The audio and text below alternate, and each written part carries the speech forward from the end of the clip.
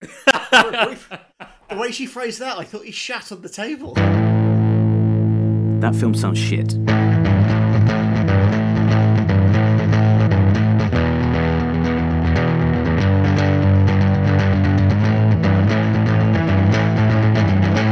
No one asked for this. Welcome to the podcast nobody asked for's League of Good Bad Movies.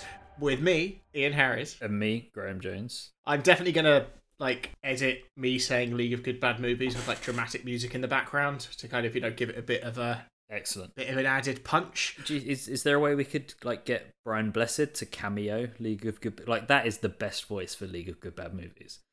League of Good Bad Movies! Exactly. It could work. Yeah. There are people watching TV in the other rooms. That shout is going to go down well. So this is going to be a monthly Good Bad Movie episode. We put out 4 choices, and you guys narrowed it down to 1 for us. And those choices were, Graham, without looking. They were the kangaroo ninja thing, which is Warriors of something. Warriors of Virtue, correct. They were Troll 2. How did I remember that one? They were also 2 other films that I can't remember because my memory is terrible. So you remembered my choices. Which says a lot about me. They were Warriors of Virtue, which was Kangaroo Ninjas. They were Bee Movie, which is about a woman falling in love with a bee. They were Roadhouse, which arguably I feel like having an intro episode as Roadhouse would have cost us listeners rather than gain us any. And then Troll 2, which our loyal and avid fans voted as our inaugural episode. So, well, also on the Roadhouse point, I so we watched Roadhouse probably about 3 or 4 months ago when we were doing our bad movie nights during lockdown, and I'd put a post up I think on Instagram just bad movie night as I do most Thursdays, and I legitimately had people coming at me saying this is not a bad movie. I love this movie. Yeah. I had people threaten me, and then these were friends. These were people who know me. We're not saying it's a bad movie, but a lot of the enjoyment of Roadhouse isn't from the fact it's a cinematic masterpiece. So, plan is we're going to finish recording this intro, and then we're going to jump on an Amazon watch party thing and watch Troll 2. And then we will reconvene and we'll discuss our top 3 favourite moments from the film, as well as probably random trivia and just us getting confused. Mm-hmm. Yeah, I really am. I'm going into it pretty much completely blind, other than the basic trivia of the fact that it is called Troll 2, but is not a sequel to Troll, and there's no trolls in it. And the only thing I've seen is the famous, or perhaps infamous, popcorn scene. That's all I know about it. So...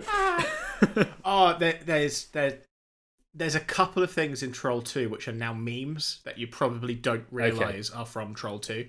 So there'll definitely be parts where you'll just be, that's that bit there. That's that thing. That's that bit. So I have watched Troll 2. On the flip side, I have watched Troll 2, I think, 4 times. You paid for it every single time? No, I've definitely paid for it more than I should have. But I've spent far too much money. So what you're saying is that you have paid the Troll toll? I have paid the Troll toll. I'm not going to say boy soul, because if people haven't watched Always Sunny, that could put me in a bit of hot water. So this is our first... do you want to give a Brian Blessed League of Good Bad Movies shout? No, that's not Brian Blessed at all. that was more Gladiator that's probably voiceover. as best I can do. I'll go Gladiator voiceover, maybe. This is the League of Good Bad Movies. We kind of got there in the end. It wasn't full Brian Blessed, but just about. Just about. I'm off to wrestle a gorilla now. But also, if there's green toothpaste on a corner of the cob, surely your question. Yeah. It's just going to be half an hour of us just sitting here in stunned, awkward silence, isn't it? So, we can briefly cover a plot, I guess. So, Troll 2 follows a family who do kind of like The Holiday. They swap houses with some people, and decide to go short notice to live on a farm for a month in the quaint little town of Nilbog. Nilbog turns out to be inhabited by strange people who keep trying to feed them green food. Not like lettuce or cauliflower, but like... green custard and cakes and... like, it all looks like the imaginary food in Hook. If all of the imaginary food in Hook was green. If all the imaginary food in Hook was green. And it's something to do with chlorophyll, I kind of got from the beginning. But anyway, there's chlorophyll, then there's kind of like someone who you thought was an old... well, you thought was a young witch that they were trying to make appear to be an old witch, but she turns out to be a goblin who's also connected to Stonehenge, which is where the goblins obviously get their power from. Joshua's ghost granddad turns up the whole time.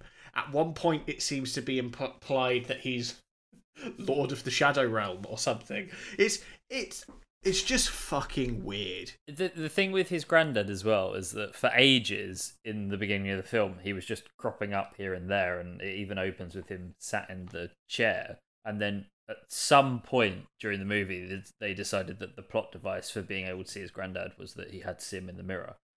And then they ended up dropping that right at the end because they found him via a seance where he could come back for 10 minutes for some reason. But then also previously he came back and was able to stop time for 30 seconds as well. Yeah.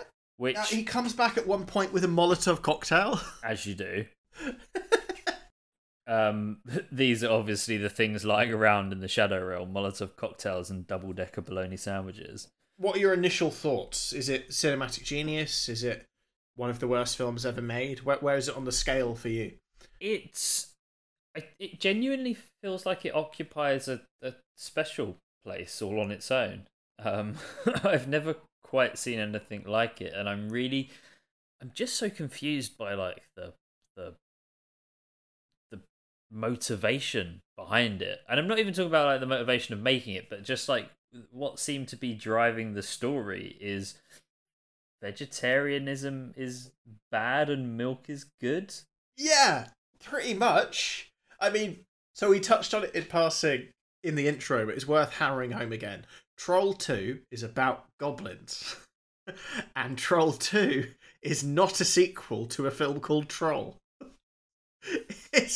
It makes no sense at all, even from the title. No. Let alone the fact that I don't understand anything that was happening. So there were Stonehenge stones. There was a woman in really bad old woman makeup. Yeah. It was... You also had the opening sequence that was all related to some dude called Peter, which was, like you mentioned, sort of some kind of callback to Princess Bride style storytelling. And then nothing came. Like, it was... Other than, like, he sort of turned into a tree a bit, and there was sort of a warning that you might end up like Peter, who definitely wasn't a boy. Like, it was never referenced again. Never trust a random woman in the woods who says she comes from Stonehenge. Some random bits of trivia which might help kind of encapsulate for you what the film is. So apparently the entire cast went to a casting call for this film to be extras and ended up getting the leading roles. The director, who was a guy called Claudio Fragrasso, only spoke Italian, but he wrote the screenplay in English. So apparently on the sets, the actors suggested that maybe they kind of ad-lib their lines or talk around it to make it seem a bit more natural. And Fragrasso forbade them to because he wanted the lines read as they were written. Which I think is why in a lot of the scenes it sounds like they're trying to memorize random words because nothing seems to gel together. No, and there was absolutely nothing natural about the way any of them spoke. Particularly the daughter. I think she was the biggest culprit of overacting and making zero sense with her lines. Overacting while also conveying absolutely nothing. It's something I thought impossible. Yeah, she was a big fan of spiking the lens as well. A lot of looking straight down the barrel. But the goblins, the whole thing feels like a secondary school drama project, like right down to the what seems to be paper mache goblins. Yeah, and also the reveal that the town is goblins spelled backwards. Yeah. Like that is the very definition of like writing a story in in year 4. But it's all of the reveals were so obvious. I wasn't sure if it was a reveal or not. Like, what do we? No, we knew this. We knew this from the outset. This isn't new information to us. Yeah, I jotted down some of my favorite lines. I don't even know which order to go in because I'll go with the top 3. In third place was "She is now one with the vegetable world." Second place was just when the kid at the end shouted out, which he found in his pocket, "A double-decker bologna sandwich." And in first place was the excellently delivered "You can't piss on hospitality." Yeah, you can't piss on hospitality would be on mine. Double-decker bologna sandwich. And then the famous, they're eating her, and then they're going to eat me. Oh my god! It was, and did you spot the fly on his head? Yes, yep. Yeah. We have to talk about the best scene in the movie. You know, any good bad movie has to have an element of there's like the weird. I guess this it didn't even become a sex scene, but like the weird, at least prelude to a sex scene. And you mentioned, obviously, you know, there was lots of attempting to feed things throughout the movie, and this became part of the seduction, I suppose. And obviously, you know, if you're going to choose a seductive aphrodisiac, what better than a holstered corn on the cob? Yeah, and then they Lady and the Tramp the sweet corn cob. Yeah, the raw sweet corn cob. Which then turns into what can only be described as too much popcorn. They then leave him there. Did you notice that? Yeah, he's never referenced again. He wasn't dead. You just see him spit popcorn out after he's covered in popcorn, saying, "I've had enough." Yeah. Maybe that was the actor leaving. Yeah, maybe. But no, that's definitely up there for my favourite scenes, just in general. My favourite scene in the film is one of... So there's like a shitty boyfriend character who decides to go on this holiday with the family and brings all his mates along. And one of them is smoking outside their trailer and sees a woman covered in chlorophyll running through the woods. So he shouts at her and then follows her and then rugby tackles her in the forest before squaring up to a bunch of goblins with spears who just stab, or they throw a spear at him. Yep. And then they go to this old abandoned building that looks like a church where the infamous "they're going to eat her, then they're going to eat me" scene happens. And the vegetable realm, she slowly turns into a green goopy puddle and goblins descend on her because goblins can't eat meat, but they like eating people, so they turn people into vegetables. Obviously. Yeah, and then he gets turned into a pot plant. Yeah, so he goes the full group level. Also, we don't really find out what... Like, his mate tries to pull his pot out of the church house, and then we don't... Oh, fuck, we didn't, did we? Hear from them again. And the guy in the pot plant... I love this, just makes it sound like we're making it all up. The guy in the pot plant seems like legitimately pissed off. Yeah. Like, not at his friend, but like at the director that he's forcing him to do this. It's an incredibly bad film. It is one of... It is up there with The Room, I think, in terms of pure, just bad. Like, everyone's really sweaty as well. And they're either... But then it's either like regular sweaty, or they also get like green sweaty, which doesn't always make sense. And at one point, like, this is horrible words to put together, like mucusy sweaty. Yep. Yeah, when they're touching the stone after the bologna sandwich. Yeah, so the script was apparently originally called Goblins, which would make a lot of sense. But apparently, it began as a way for Claudio Fragrasso's wife, who's called Rosa Ladrudi, to express her frustrations with several of her friends becoming vegetarians, which apparently, and I quote, pissed her off. Wonderful. So the film was basically like the equivalent of being annoyed that the old "how do you know someone's a vegan? They'll tell you" joke. Yeah, exactly. How do you know someone's a vegan? Because they're goblins. Yeah, I mean, look, I'd encourage people to watch it because it has to be seen to be believed, I think. But as you say, it is definitely up there in the upper echelons of bad movies. I don't know how we follow that. No, so it was acted by people who couldn't act.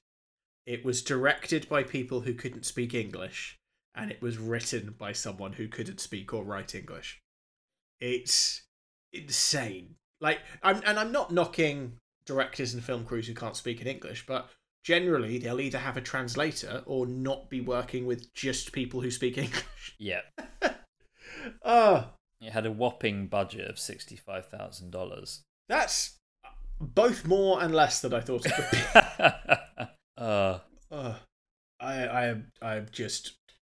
I'm flabbergasted. So apparently, obviously, this has become, a midnight favourite, and the cast will kind of do Q&As sometimes. And apparently, the director, angry at how it got received, had to be escorted out of the room after heckling the cast and calling them all liars and dogs. Again, that's one of the I think one of the key things for any good bad movie is that the person whose vision it is has to believe that they're making art. Like, the minute you go into the Sharknado territory of I'm making a bad movie because I'm making a bad movie, it doesn't quite cut it. But yeah, they have their place, but I never put them in kind of the good bad movie territory because, like you said, I think we covered it in our original good bad movie episode. There's always a sincerity to these kind of things. What is this green custard roll you have given me? Oh, thanks. Is this real green? So, what would your top 3 moments in the film be? I'm assuming ours would be the popcorn scene. I think is a clear number 1. Yeah. I think number 2 is the famous "they're going to eat her, then they're going to eat me. Oh my god." Yeah.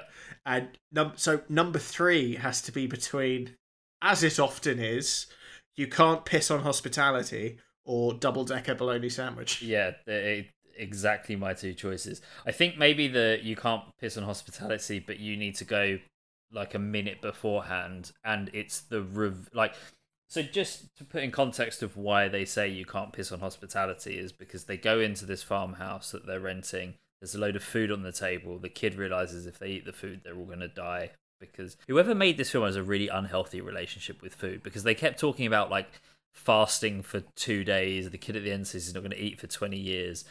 But yeah, that's when Grandpa Seth stops time for 30 seconds. And the kid has 30 seconds to figure out how he stops his family eating the food. Now, obviously, he could, smash it up, take it out of their hands while they're frozen. But no, he stands on the table and pisses on it. Which, leads to the brilliant quote, "You can't piss on hospitality," which I feel, part of me feels bad for pissing on this film, but I do feel like it needs to be, but it also needs to be watched. I can't recommend Troll 2 enough to people. It is an experience. Yeah, absolutely, and you can experience it yourself for the small sum of £3.49. I think we spent each on it this evening. Yeah, and I haven't watched it myself, but there is a documentary on it called Best Worst Movie, which is apparently supposed to be very good.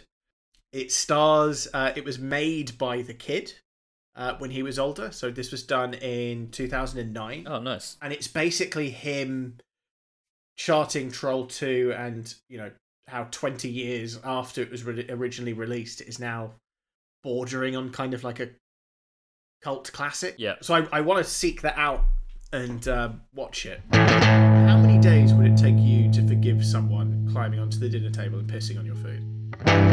So, because film critics can generally sum up films better than I can, at least without descending into just kind of crowbarring Henry Cavill and Nicolas Cage into everything as much as possible, we've gathered some quotes from critics on Rotten Tomatoes about Troll 2. So I'm just going to run through some of those now. Troll 2 is bad, very, very bad. The script is stupid, the acting is wooden, the special effects are laughable, the vintage 80s synthesizer score is cheesy. No description of it can quite contain its misguided ludicrousness or the way its infinite and varied sins against the traits of good cinema combine to produce one of the most uproariously unintentional comedies ever made. The simple review of The Trouble is that I just don't like Troll 2 very much, which, I think is fair. I've seen worse, but nevertheless, this is wretched bottom-of-the-barrel stuff, which, to be fair, I think is a little bit unfair on barrels. Taking off in its own entirely misguided direction, it tells the story of an average, not to mention lousy acting, American family that vacations in a town infested with Marty Allen clones who cause folks to sweat green chlorophyll and turn into trees.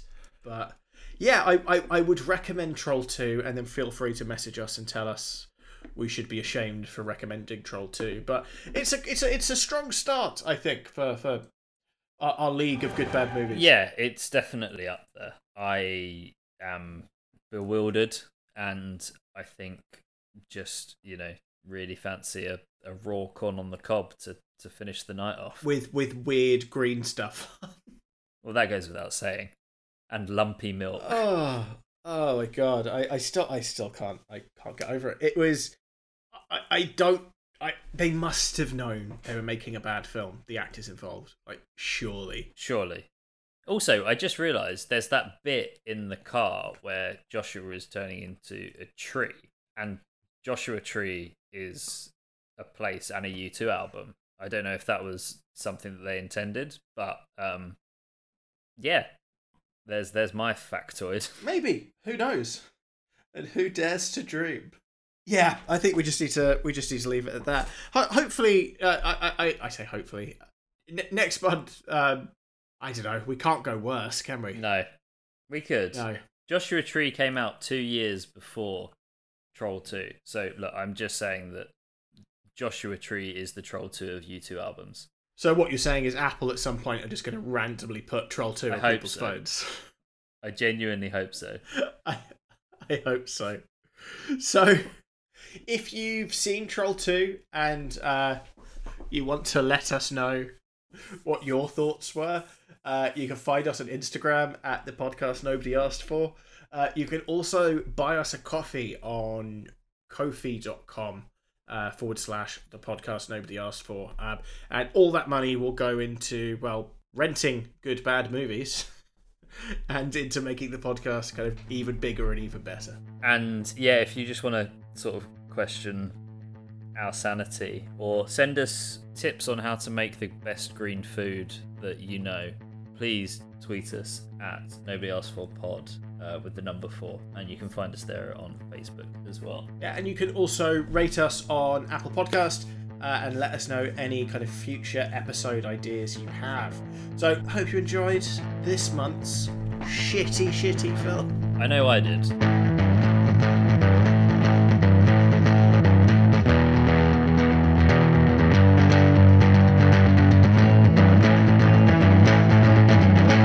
No one asked for this. What the fuck?